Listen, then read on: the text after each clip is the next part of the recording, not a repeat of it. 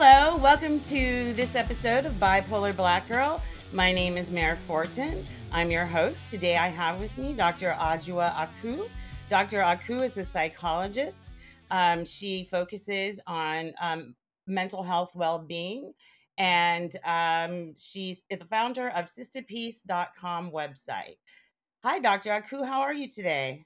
Greetings. Thank you so much for having me back. I'm so excited to be with you again and very happy to talk about ADHD. Well, I'm really happy that you could join us to this episode. I did an intro, like a brief intro into bipolar disorder a few episodes ago. So I wanted to have you back so that we could talk about ADHD, since I understand that that's kind of what you're focusing on at the moment. It is one of my focuses. I do three things. One, I do everything under the banner of cultivating inner peace. Because it's important to me that the whole world learn how to cultivate inner peace. And I definitely believe that if we were all focusing on our inner peace, we'd have a more peaceful world and a lot less conflict. So I teach people in corporations how to cultivate inner peace so they improve productivity and the environment of the workplace. I focus on Black women, as you said, because I am a Black woman. And I think although needing inner peace and dealing with stress and learning how to keep stress from becoming toxic and chronic and then toxic is universal. There are some Mm. issues that are especially ours as Black people, as Black women. So I do have cultivating Sister Peace, which is a group that's just for Black women. And so you can find out more about that at sisterpeace.com. And then the third thing that I do is focus on ADHD. And I'm starting an ADHD coaching program, starts next week. And that is so important because it is something that I'm surrounded by people living with ADHD. My children have ADHD. And as a psychologist, this has always been an area of interest. I've started out my work doing developmental psychology. So I worked with children that had autism, ADHD, and things like that. And so I've always had a few clients that have ADHD. I also have neurodiversity. I have dyslexia. So when I was going through school, I needed accommodation. So I understand some of the issues from the inside. But during COVID, my youngest child, who was 12 then, really had a breakdown when we moved to the virtual schooling. And Hmm. so I thought this child needs all of what I bring as mom, but also all of what I can bring as a professional. So Right. I went back to school, so to speak. I did a 50-hour class with the Amen Clinic, and the Amen Clinic focuses on brain health and Hmm. learned a lot about how the brain works and how to read brain scans and a lot about ADHD. And then after that, every conference I could go to, every book that I could read, I dived in full force in figuring out ADHD. And it was so helpful to bring me inner peace, right, more patience and understanding, and so helpful with my little one. It's just been amazing, the transformation, how this child was so distraught at points, practically suicidal, because just overwhelmed. And we were able to negotiate things together and figure out systems together and navigate things together. And I was able to be less frustrated as a parent, because sometimes you just do the homework. This is just what you have to do. I did my homework, just do your homework. And understanding better how this child's brain works and what they need. Now, this actually was just we're transitioning now. It's the beginning of the school year, and Hmm. this just came up where dealing with math homework, algebra 2, which I'm not actually sure I ever took algebra 2, but algebra 2 homework, and the poor child was in tears. And so I was able to be empathetic and connect and say, you know what, you're working their hardest. This is just too much for right now. Stop this evening, go take a bath. Let's circle back. The next morning, still distraught. You need a mental health day. Take a day Yeah. off. Let's get you recharged. And the poor little thing in the morning was like, I'm so depleted. I'm at zero. I don't even know how to recharge. But by the afternoon, we went for a walk together, which was so lovely. I can't believe my now 15-year-old wanted to hold my hand while we crossed the street. How sweet is that? Oh. Um, and then by the evening, would you believe they were able to do the math on their own? It was really just depleted, just not getting enough rest, not getting enough to eat. So, we're in the process of figuring that out, but it was so amazing and powerful to me that it was really about being depleted. And once we got this kid recharged, then they were able to do everything. And just think about that for a moment, how frustrating it can be as a parent not understanding this, right? Well, it was frustrating for me as a child not understanding it. I only recently started doing like sort of a deep dive into ADHD. Um, and I was diagnosed, 16 years ago, 17 years ago. And I've been learning a lot about like how what I needed to be successful. And no, first of all, I wasn't diagnosed, and so nobody knew. And I don't think people knew as much about ADHD in the 80s than they do No, now. You know what I mean? So that's true. especially since Black girls especially went underdiagnosed. Uh, Yes. so in raising your son, I completely understand the recharge because I have very bad depressive episodes when my medication is off, like if I Hmm. don't take it within a certain amount of time. So and I didn't know how badly ADHD affects your mood. It So really. can you talk a little bit more about that? Yes, and one of my favorite books, of course, I can't remember the name of the author. I'm so sorry, but the name of the book is Your Brain is Not Broken.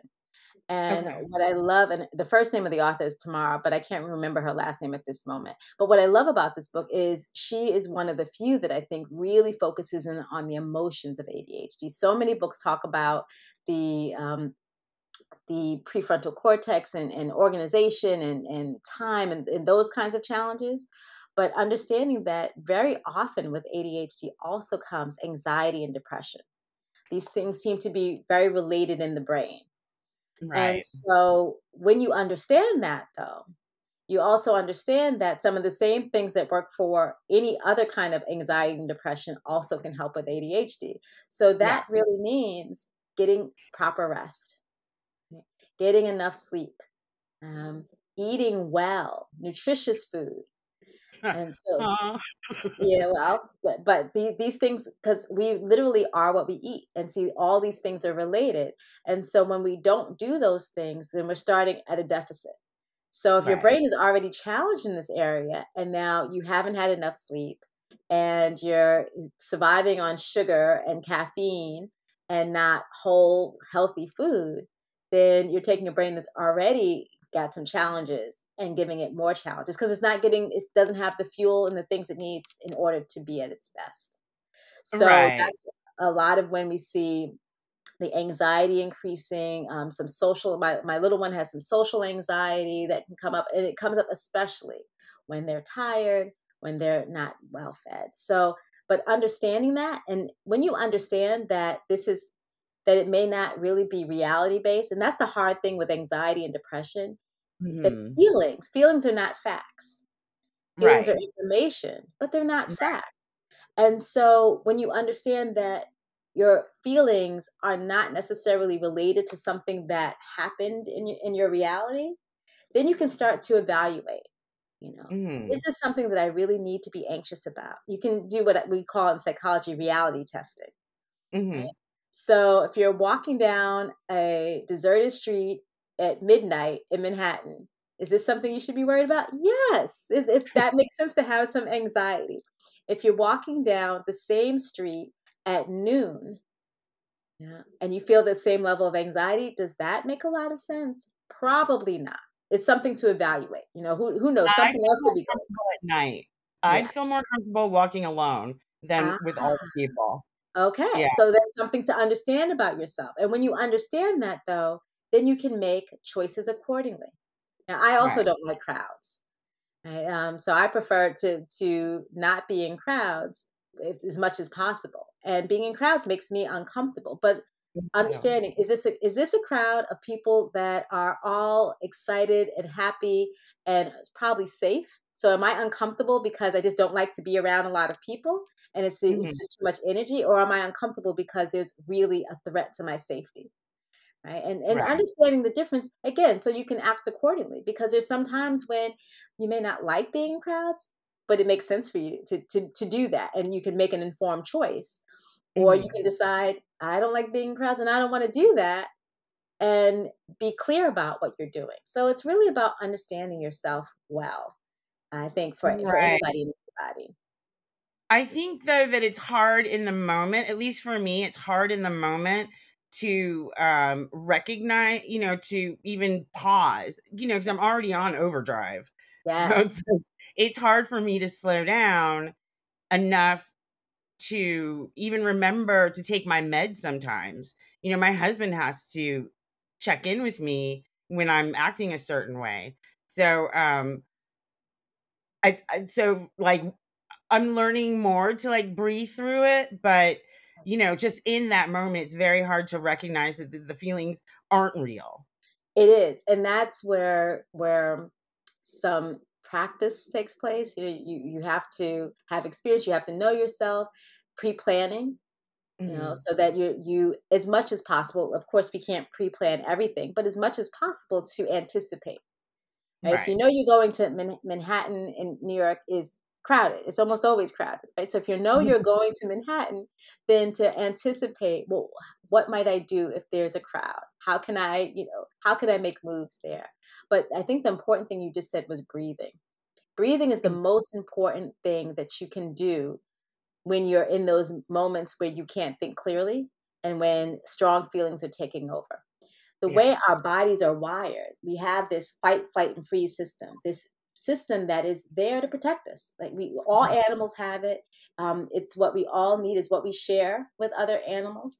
But in the animal kingdom, when a lion is chasing a zebra, the zebra's fight, flight, and freeze system is either going to get the zebra out of the situation, or the lion's going to catch the zebra and it's going to be over. And all that happens in a matter of a couple of minutes. Right. For human beings, like a big exam, a crowded space, like all of these things can set off our fight, flight, and freeze system. And there's no lion that's going to take over and cause it to end in a few minutes. This can be chronic. It can be chronic, right? That we are feeling like this. And chronic stress leads to toxic stress. And it makes it very hard for us in those moments to think clearly, because literally, when we are in fight, flight, and freeze mode, part of our brain gets disconnected. The part that's thinking, the language part, the prefrontal cortex, that part Mhm. gets disconnected, because if a lion were chasing you, you don't really have time to think, oh, should I run? Should I hide? Like, there's no time Right. for all of that. So our brains have developed this way of shutting off the thinking and just acting on instinct. That again works very well if you're being chased by a predator.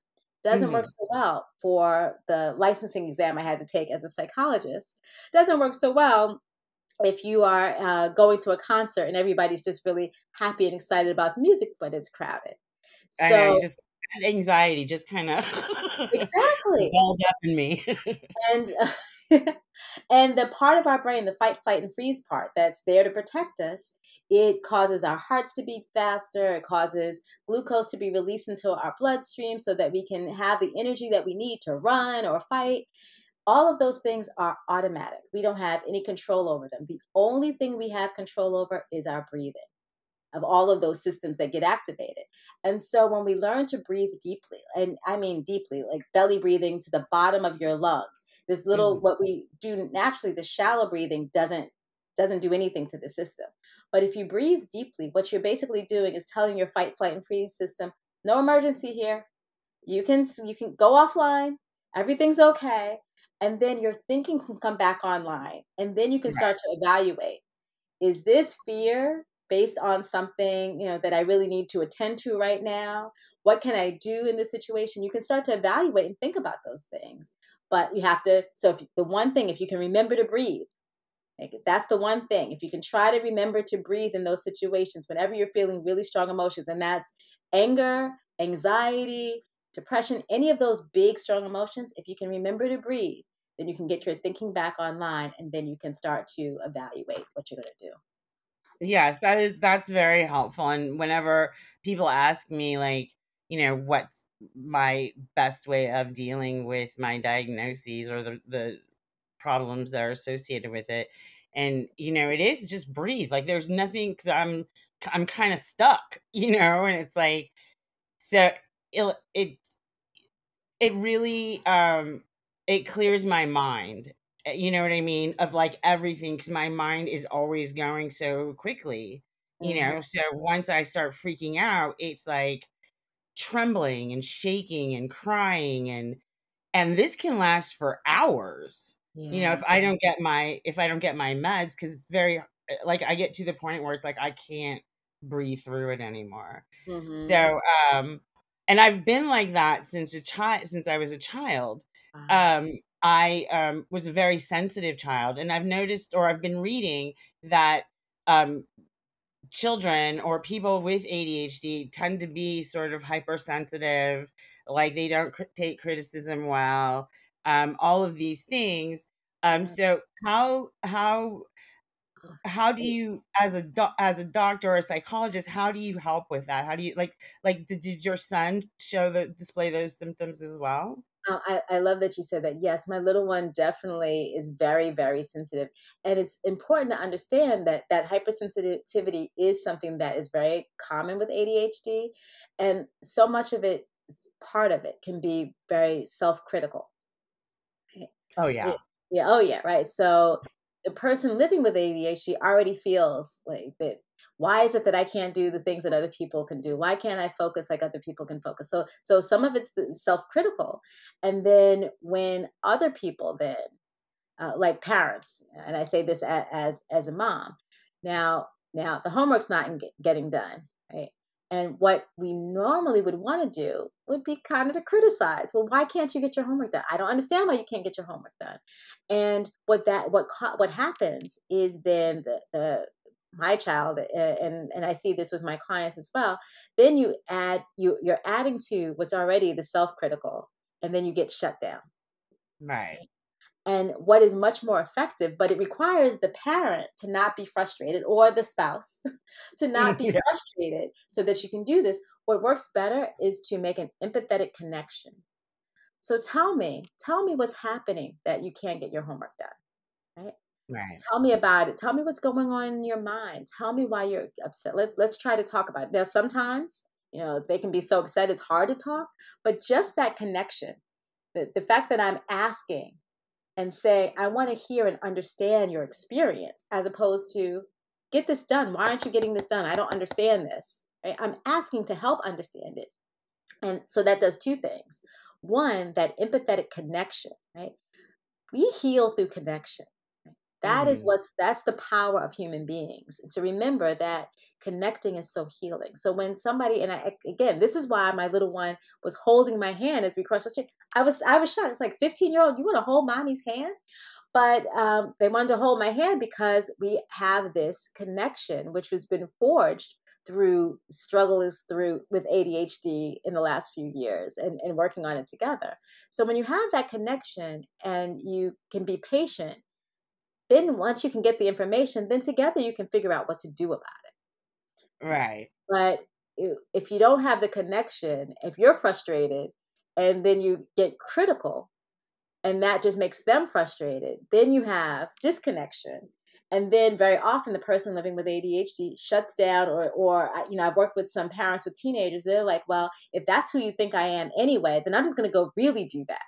Right. And so then the teenagers get more wild and out Right. of control, and fall into those stereotypes, or go into self-soothing, right? And self-soothing is, it can be rocking, it can be, my little one, video game playing. But for teenagers who are already a little hypersexual, because that's just part of the adolescent brain development, that can be hypersexuality, right? Doing Right. things that are not necessarily what we would want them to do. And so now Hmm. mom gets mad, why are you with this boy, whatever. And the teenager who doesn't feel understood, doesn't feel heard, doubles down on what you don't want them to do. You just explained my entire adolescence. I I don't I can't blame my parents or anything. It's just, parenting is different. We know more now. But Yes. I was criticized, I was called lazy. So I started to feel lazy. I started to think that I was lazy. And Same. like, I didn't get good grades because I just didn't care, kind of, and like I would stare out the window all day and I would talk. Oh my God, I'm in so much trouble for talking.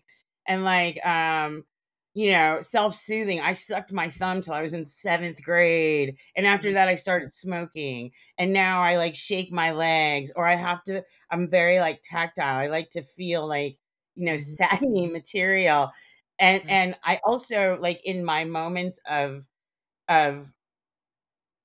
like approaching it the way that you were saying, approaching it with, like, more empathy, like, and more actual feeling, like, when my husband touches me, it brings me back, Yes. sort of, like, especially if I'm, like, zoned out, which Mhm. happens often, like, he brings me back Here and now. to the now, right. I also find that it's helpful when he's not around and my cat's around, that if I start petting my cat, then that has sort of the same effect. Yes, and a weighted blanket. I I have one of those too. Yes, weighted blankets are great because it's also another way of um, tapping into that tactile sensation, the pressure of the weighted Mhm. blanket also helps many people with ADHD feel better. So, hugs, and hugs are healing for everybody, right? Oh, yeah. Everybody find hugs are just there's research that shows hugs are healing for everybody, but especially when you are, as you said, zoned out, when you're feeling very emotional, then that kind of, and it's important to know though that that is very often, but everybody's an individual. There's some other people who don't want to be touched. So Right. to get to know that about yourself and to honor it about the people that we are in relationship with. But I wanted to get back to something else you said, the word lazy. I wish I could remove that from the language because so many people, use that word and accuse their children, especially, but spouses also that are living with ADHD. Because as you said, we're learning more now, and there's so many people who fell through the cracks and didn't get diagnosed for various reasons. And so now they're adults because it doesn't go away. One of the misconceptions is that Right. ADHD is a childhood disorder. It's often identified in childhood, but it doesn't go away. It's neurodiversity. It's a Mhm. different, and I like to, even though I'm a psychologist and psychologists are doctors and we label everything as disorders, so I'd like to get rid of lazy and I'd like to get rid of the disorder D's in ADHD. I like to think of it as attention difference, hyperactivity, difficulty, right? Instead of Right. disorder, because it's neurodiversity. Right? I don't feel Right. broken because I'm dyslexic. Right? It's a difference. So I have some things that I have challenges with. I couldn't spell my way out of a paper bag to save the life of either of my children. Thank goodness nobody would ask me to do such a ridiculous thing. But that's just the way my brain is. And Right. so it doesn't help to feel like your brain is broken, right? That you have a disorder. This is neurodiversity, is a different way of having your brain wired, which comes with superpowers and gifts, as well as challenges. And it's about identifying those superpowers and applying them to the challenges so that and finding ways to work with the challenges. So being lazy is another label that if we could get rid of it, it would be so helpful because it just stops everything. So mom accuses child of being lazy. What can you do with that? Child says, okay, I'm lazy, then why bother? Why bother trying? As Mhm. opposed to mom says, what is stopping you from getting the homework done? I forget about the homework. Okay, well, then let's set an alarm. Let me check in with you when you get home to see what your homework is and help you find a way to not forget about it. We have a solution now, as opposed to you're just lazy, right? Or Right. the homework is it's hard for me to stay focused on the homework. There's stuff for that. Then let's break it down then. Let's break it down into smaller pieces. Let's break it down into smaller time blocks.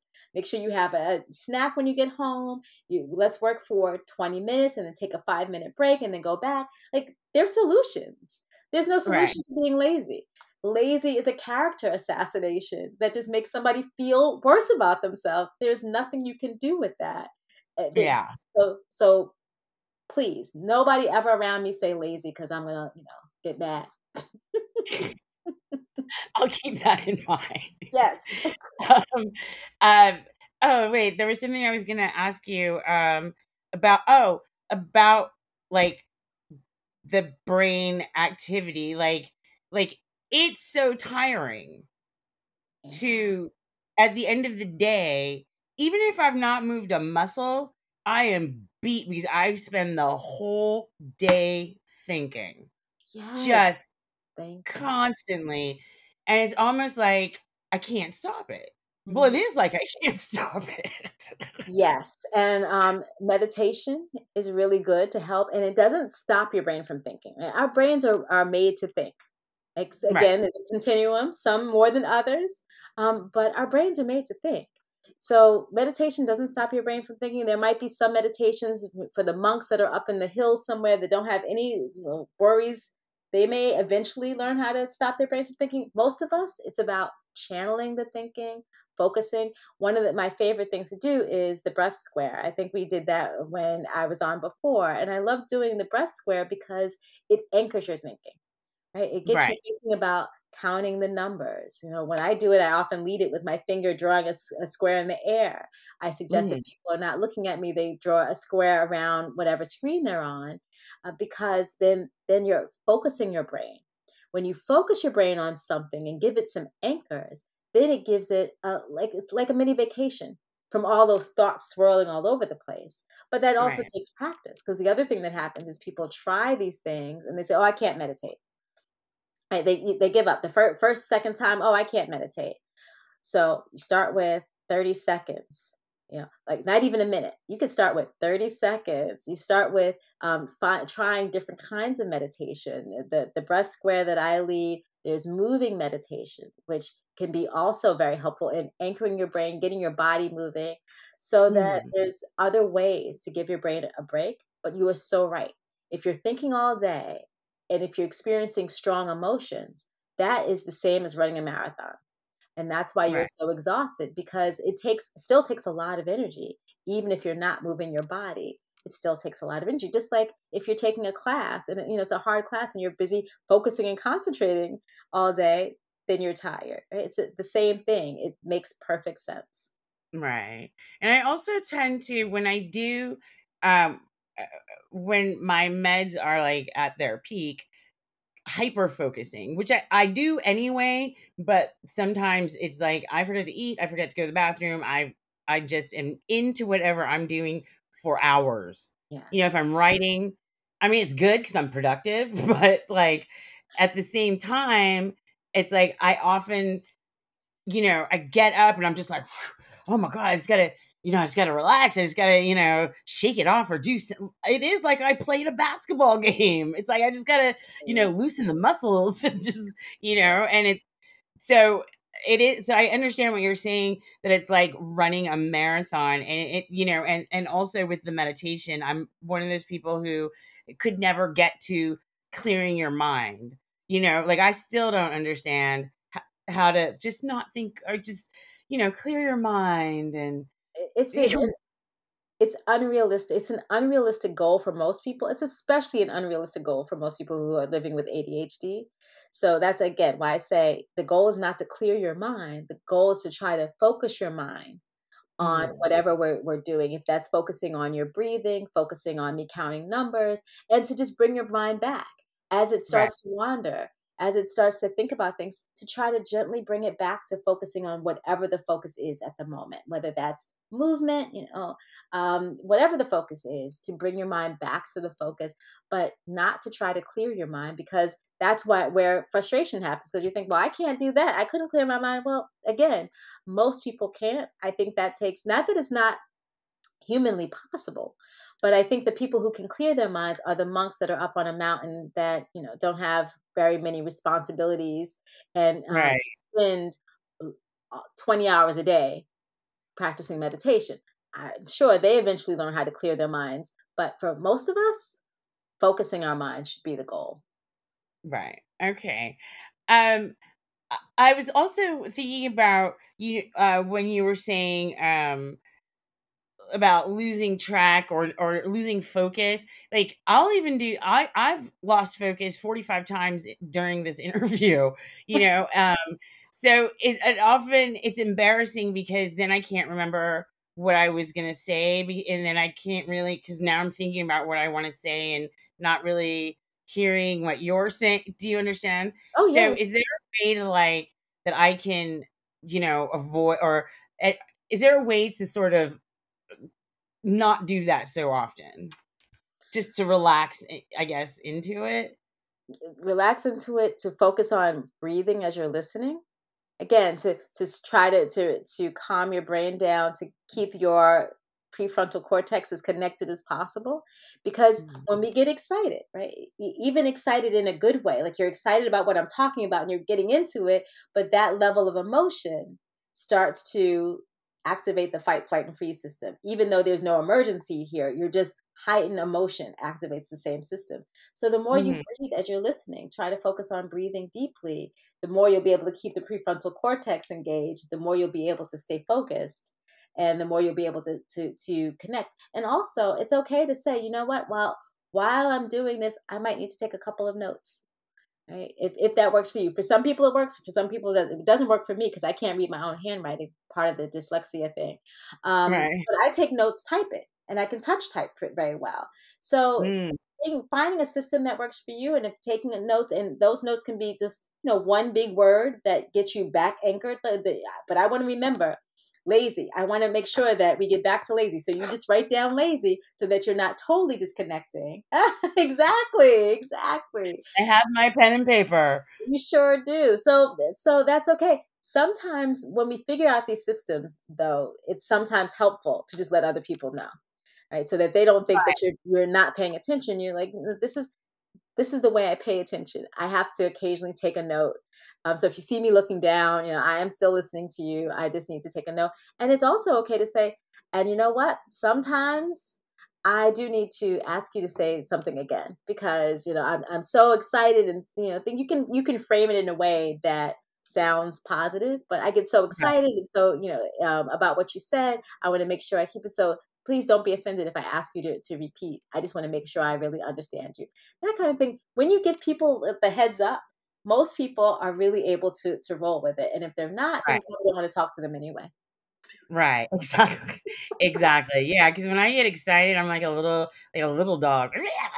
Just so excited and, and I do and I forget, even what not what I'm excited about, but like why am I so excited about it? Or what's gonna happen? I'm so worried about what's gonna happen next. Dude, I get so excited and I just want to know what's gonna happen next. And I often lose the moment because I'm so focused on, what's gonna happen next. Hmm. So even getting to that point, even being able to like live in that moment is hard for me. Yeah. And that's where the practicing some meditation helps to help you Right. get back to the moment. It's basically it's brain training, right? Because our Mhm. brains are, although this neurodiversity is how your brain is wired, that doesn't mean that you can't train it to be even better and to focus these things and to get stronger. It's just like you train your muscles, or you do anything else. Nobody gets behind the wheel of a car and is taking the driving exam the first day. You have to Right. practice, and your body gets better at knowing how to operate the car. Well, this is the same thing. It just requires some practice, but the more you practice, then the better you'll get at focusing. But what happens very often, especially when focusing is already a challenge, then you get frustrated. And so to have to understand that, you might have to start, where somebody else can start with a minute of practice. You might start with 30 seconds or 20 seconds even and build up. But you're capable, knowing that you're capable, right? Not getting rid of that lazy word and knowing that it's not about being lazy. It's about finding the right systems. And that's what I Mhm. teach the people that I coach. It's not about being lazy. It's not about being broken. It's about understanding. I love helping people better understand the basics of how their brains are wired. and then finding systems that work for you, and then using the systems that work for you. Right. I think because I was diagnosed so late, I already naturally developed Yes, systems. yes. And even as we are talking, I'm using the breathing to focus on you and to be more in the moment. And it works really well. Isn't that wonderful? That Yeah, but I'm one of those people who, like, I might forget I'll have to run, but I like to run before I walk. So it's like if it doesn't come immediate, if there's no result immediately, I don't want to do it. Or so I feel like even trying to do it while you're explaining it helps me get there faster. Yeah. And that's something else that's very common with ADHD. The reward system is a little different than it is for some others. So Mhm. for one child, one person, they might be able to wait until the end of the week or the end of the month to get their reward, allowance, whatever it would be. For people living with ADHD, you need the reward right now. Like that kind of delayed thing doesn't seem to work. And it's just again how the brain's wired. But once you know that, then you can work with it. I had one mom who wanted to get her child to do chores. Like, we all parents, that's part of living in a house. You should be doing chores. And what I had her do, the child's favorite, we had to find a reward, which can also be sometimes challenging. What is rewarding to this person? The only Mm. thing that this kid was really rewarded by was candy, which I'm not really trying to support more sugar because sugar is actually not the best thing for ADHD either, but you work with what you've got. And so what we started out with was cutting up these candies into little teeny pieces. And then after they worked together first, child and mom worked together first in the chores. Mom made a list of what the chores were, showed the child how to do them. Just for the child watching how to do the chores, got the reward, right? And Mhm. then when her daughter was able to do the chores on her own, she got the reward. So for every little step, she got a little piece of this candy. And Mhm. would you believe that after, I think it was like 6 weeks, it didn't take all that long. The kid was able to go through the list and do the chores on her own and get the reward at the end, right? But it Right. required this system setting things up. And if you don't understand that, again, parents just get frustrated, or we just get frustrated with ourselves and don't understand some things, breaking things down into smaller pieces. I suggest that, like with the to-do list, make sure that it's really small things on your to-do list because you feel good when you check it off, right? And Right. that's a reward, checking it off. I do that all the time. I make Yeah, lists, check it off as I go. exactly. So instead of clean the house, right? That's huge, right? Uh, put the dishes in the dishwasher. Check. Right? Yeah. That Yeah. that's a smaller item. And you know what? For some people, or at the beginning, that might even be too big. So you might even need to do something smaller than that. And that's Mhm. okay to do something smaller than that. So it might be put 4 plates away. Check. And just Right. building a system that works for you and understanding. But when you understand, that's why the foundation of this is understanding. That's one of my foundations when I do coaching, is really helping people understand how the brain works. Because when you understand it, then you can have patience and then you can figure out systems that work. But when you don't understand it, then you just have frustration. I don't understand why. Well, you let me help you understand why. The other thing you said that I wanted to get back to is, well, the other part of what I do, which I think is special in coaching ADHD, is I focus on superpowers. I believe that all people with ADHD have superpowers, and Me superpowers are too. like hyperfocus is a superpower if used well, right? Mhm. Anything can be used, for you or against you. So it, as you said, very productive, but you still have to make sure you eat. Creativity is another superpower that's very often associated with ADHD. And Mhm. so, for example, I had a college student who was really frustrated because Emily was her name. She was really frustrated, and I changed the names, for coaching purposes. But it's sometimes helpful to refer to somebody by a name. So Emily came to me. She was frustrated. She college student. She was having difficulty focusing in class, having difficulty getting her homework done. Because the problem with college is that you have to take all these classes. Some of them you might be very interested in, but some of them you don't care about, but you just have to do it. Right? That's part of the college life. That's part of what you Oh have yeah. to do. So as I worked with Emily and I have this assessment that I do for superpowers. And we discovered together her superpower was creativity. Okay, we've got it now. We understand that creativity is your superpower. So let's use it productively. So creativity for homework, instead of just doing, just trying to write essays, creating mind maps, right? Those that's kind of more visual, where you make circles and you draw and you put words in circles. So using more visual and creative ways of getting her at least started in her work, if not, Mhm. depending on what it was, doing it and working with other people. So for something like really didn't like math, creating a study group for math so that she would, one, helps with accountability, right? Because if you're in a Mhm. study group and people are expecting you, then you're more likely to get there and get it done. And two, a little more fun, right? Doing things with other people and being able to be more creative in terms of how they did the work, solving problems together, um, testing each other. So that kind of creativity was really helpful for Emily. And then this is not so much in the creativity realm, but just having Emily sit in the front of the class, fewer distractions, right? Because everybody's Mhm. behind you. But some people figure that out. Some people don't figure it out because there's this tension, right? Emily wanted to hide in class, especially the classes she didn't like. So when you want to hide, you tend to sit in the back. But sitting in the back doesn't help you focus because then you can see the professor and all the students. So everybody Right. that is going in their bag to get something and, chewing a piece of gum, like all of that, it becomes distractions.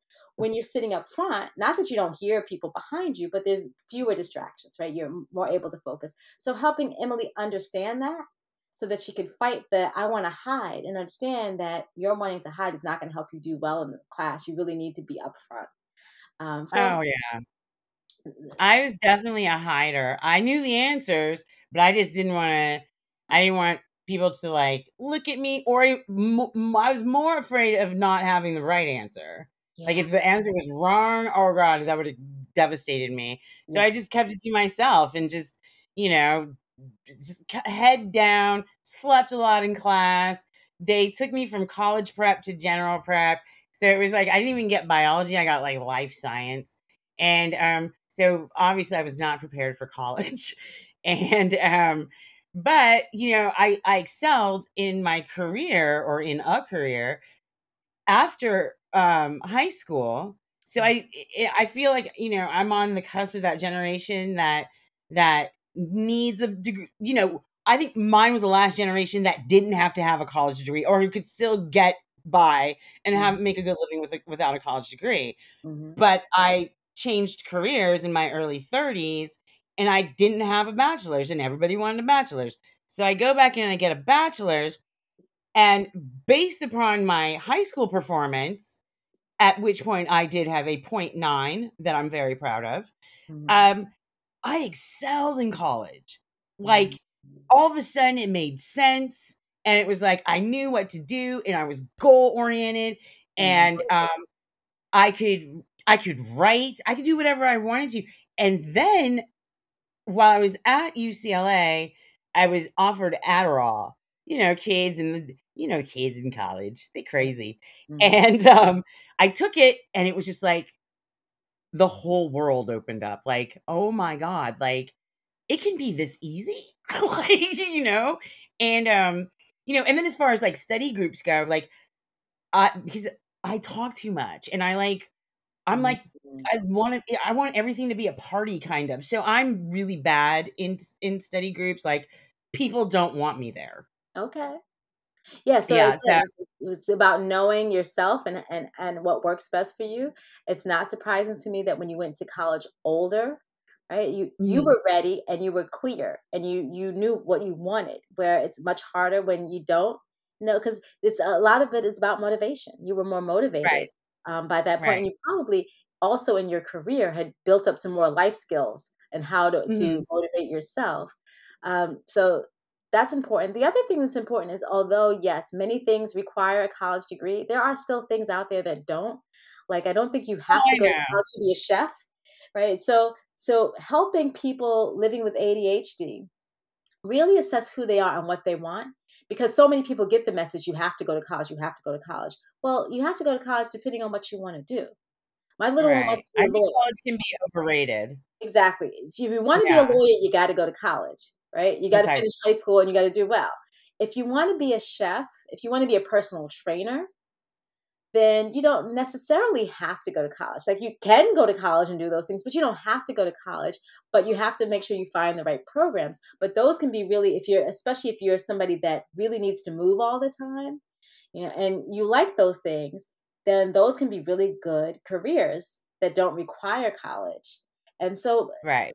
but being able to, again, have somebody that has empathy and is willing to listen and try to understand who you are and help you understand who you are and what you want makes all the difference, because otherwise you just get, well, you know, you should go to college, but I don't want to go to college. I don't like college. You know, I don't want to take this math class when all I really want to do is cook. Then, or this math, you know, it doesn't. I don't see how it's related. So helping people make those connections is so important. So I love working with people that really help them understand their superpowers. With like that's one of my favorite things, because again, it helps you feel less broken, and the more Mhm. whole and strong and good you feel about yourself, the more likely you are to answer those questions in class, and not and as you get more confident, right, and understand that everybody makes mistakes and that's okay, but that's how you need the confidence to outweigh some of the anxiety. Right. And so, but Right. that confidence comes from understanding your superpowers. So that's what I share Yes. with And everybody. yes, that's true. And I also get a little confidence from mania because, Oh, because I'm bipolar. oh But like God. I had the lowest self-esteem. My self-esteem is still kind of not where it should be at 51. Hmm. Um I like I always would be told, or hear, you're so smart, but she's so smart, but and it was always the but, and I couldn't understand why people thought I was smart if if I had no proof of it, you Yeah. know, which is why I hate grades. But like, Hmm. um, it it seemed like I couldn't stick to anything. Hmm. You know, like everything was a social occasion for me because I felt like I could, excuse my language, bullshit better than I could use my brain. Hmm. I didn't think I was capable because and part of that was because I didn't have a college degree at that time, just Right. for myself. Right. So then, I go on and get my master's and I enter a PhD program because I can't do anything small, but by the time I get to my first year PhD program, and now I'm teaching as well in my first year with Wow. no teaching experience. I'd never TA'd before. I'm Hmm. responsible for 30 kids' grades now. And Hmm. and it's a subject, I mean, it's a class that I never took, but it's like a subject that I understand, but there was still like parts of it that I was just like, I don't know, this is all new to me. And I'm trying to read 3 books a week, you Yeah. know? So Wow. I burned out and like Understandable. just I mean, I crashed so hard that um I feel like I'm still getting out of it, and I've been away from grad school for 11 years. Wow. You know, that sounds like a recipe for a major crash and a bit of disaster. Yeah. Yeah, that's just too much on your plate. And I think that that is something that we all have to evaluate. And that's something that's related to inner peace and not so much just ADHD, that we all have to look Mhm. at how much we put on our plates and really evaluate, um, and not put too much on our plates and overstress ourselves. Because again, that's when stress, which we all have, stress becomes chronic when we have too much on our plates. We don't have enough time for the things that replenish us, that give us energy back. And then Right. that stress becomes toxic, and toxic stress leads to a breakdown somewhere. That breakdown might be diabetes, it might be high blood pressure. And not that toxic stress causes these things, it exacerbates these things. So if your body's already prone to anything, in your case, some other mental health issues, that the bipolar disorder, that level of stress is going to bring that on. So we want to try to keep people creating a system for themselves where they can replenish so that they don't allow stress to become chronic, to become Right. toxic, to become deadly on one level or another. It might be quick death or slow death, but Right. deadly. And that is so important. But that requires really knowing yourself and knowing what works for you, understanding whether you're an introvert or an extrovert, but what ADHD or other neurodiversity issues might mean for you, having Mhm. support systems, all of that. And that's what, as a coach, I'm a licensed clinical psychologist, but I like coaching because it gives me more freedom. As a psychologist, as I said, we diagnose and we treat. Right. So if Right. you're coming to me as a psychologist, you have to be a patient, you have to have a disorder, and I have to treat you, especially if I'm using insurance. As Mhm. a coach, we all can use a coach in life, right? This is not about you being broken. It's about us helping you find better ways to do things. So, as Right. a coach, you don't have to be broken to come see me. You don't have to have a disorder. I don't have to consider it a disorder, but you can have some challenges, which we all do, and together, it's coaching is also, it's all collaborative, but it's collaborative in a different way. Coaching is much more focused on the here and now, and a lot more collaborative in terms of uh, these are, what are you struggling with? Let us help you come up with some suggestions. I also like doing group work. So the packages, the coaching programs that I'm doing right now are group programs because I think it's so powerful to be with other people who are struggling with the same things and to be able to I know a lot. I can give a lot of education. I have a lot of experience, both personal and professional experience, but I don't have all the experience. So it's nice Right. sometimes to have somebody else that says, you know what, this is what I tried. And so I like having expertise from other people living with things, but more than anything, just knowing how good it feels to know that you're not the only one, that other people Yeah. are going through this. And I really love it when group members start to connect so that they can rely on each other outside of the support that I'm giving. So if anybody listening is interested in joining a group, I would love for them to contact me. You can find out a lot more about what I offer at my website, drakhu.com, drakhu.com. And you can also send me an email at drakhu@drakhu.com. I do connect calls, so I do a one-on-one where we can talk a little bit more about what you're struggling with and what I might offer, so I can try to match you up with the thing that work best for you. And the last thing I'll say about this program is it also comes with an ebook that I created on organizing your life for ADHD. Mhm. And I love this ebook. It's pretty, which I have a thing for things being pretty. So it's got pictures, pictures as well as pretty fonts and all that. But it's really helps people understand and break down things into smaller segments in terms of organizing, because setting up those systems is so important for living with peace when you have ADHD. And so the ebook comes with all of the different coaching programs that I offer. It's part of the system that you get. You get that. You get goal setting worksheets, so I can help you, and of course the superpowers assessment, which we do together, so that I can help you figure out if it's empathy, if it's hyper focus, whatever your superpowers are, creativity, and we can use that to help you deal with the challenges. That sounds so interesting. That's something that I'd be very interested in taking just because, I'm just learning that I even have superpowers. So I don't know which one is the better one or, or how to harness, it and make something out of it, make something good out of it. Okay. So I think I it's smart, but I don't know. I don't know because I don't, I don't know. Well, one that you talked about already was hyperfocus, right? That's That's how, true. yes, and that is a superpower. Not everybody can sit for hours and focus on something and be productive. So that is a superpower. Right. The challenge, like just about everything else, it can be a gift and a curse. With hyperfocus, you have to make sure that you are balancing and making sure that you do stop and then you do eat. But that's a wonderful superpower.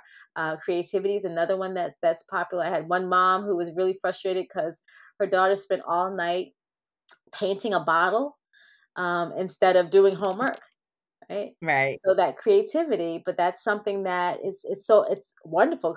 creativity is such a good part of our world. Us as humans, art is such a big part of who we are and expressing. But it's again about balancing and focusing it. But as I said before, using that creativity to study in different ways, to do more graphic organizers and things that bring creativity to the study is important. But Mhm. it is something that's how we have innovation. The innovation doesn't happen without creativity. It's about Right. balancing it. So, and then empathy is another one. There are a few of them, but empathy is another one. Being able to deeply connect with other people so that you Right. can fight for them. My little one, that's what they have, empathy, and I think that's going to make them a great lawyer someday Right. because they want to fight for the rights of people. And with ADHD, you kind of like to argue anyway. It's like part of it. Yes. Yeah.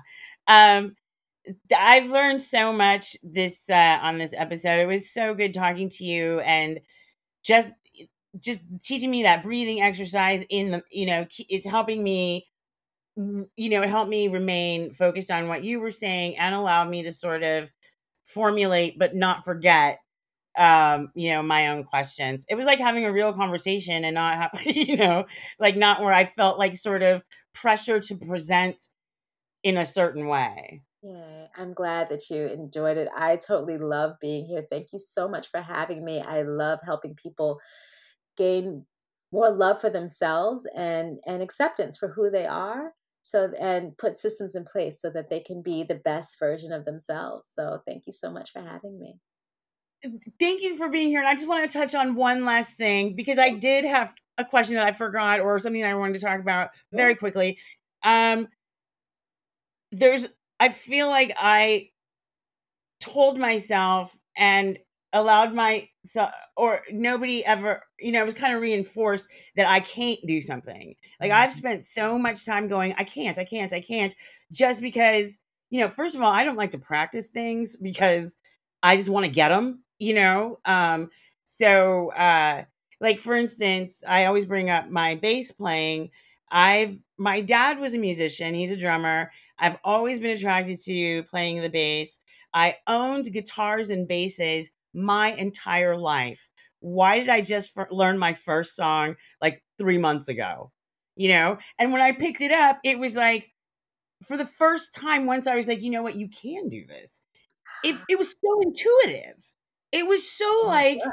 "Were you Yeah. born to do this?" Like, you know what I mean? Like, it came that naturally, and I'm picking up songs fairly quickly, and, a lot of those obstacles we put in our own way. Yes, it's so true that can't, right? So I guess lazy and can't. Mhm, Disorder. All mhm. three of those words gotta go. But Yeah, yes, we put our own obstacles up. So to stop thinking, and I love talking about mindset shifts, right? That's another big part of what I do overall is help people make mindset shifts to shift away from can't to what system do I need so that I can, right? mhm. Because even somebody who does not have the use of their legs can drive a car. Right. They need a car that is outfitted so that they can use hand controls, right? Mhm. But they can still drive a car. Right. So you could say to them, you can't drive a car. Well, you can't drive a conventional car, but that doesn't mean you can't drive a car. So it's really about figuring out what system will work.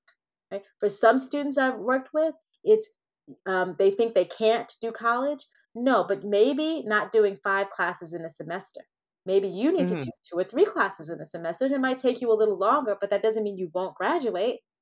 You just might not graduate in 4 years. But I know a whole bunch of people who don't have ADHD that were on the 5 and 6 year plan, right? Right. So, um, Lots of them. exactly. So it's not about you can't. It's about setting up a system so that you can. So for us all to make that mindset shift, but part of that is really again connecting with empathy, right? And asking, well, what's happening? I can't help you set up a system so that you can. If I start with you're lazy, if I stay at being Mhm, frustrated with you, right? If mhm. I'm saying you can't, if you're saying you can't, then there's nowhere to go with those words. That's the end of the road right there. But when I ask, well, Right. what's happening? When you try to study, what happens? When you try to focus in class, what happens? When I get curious and connect with empathy, then Mhm. together we can figure out how we can make whatever your dreams are happen. And that just takes a little more patience.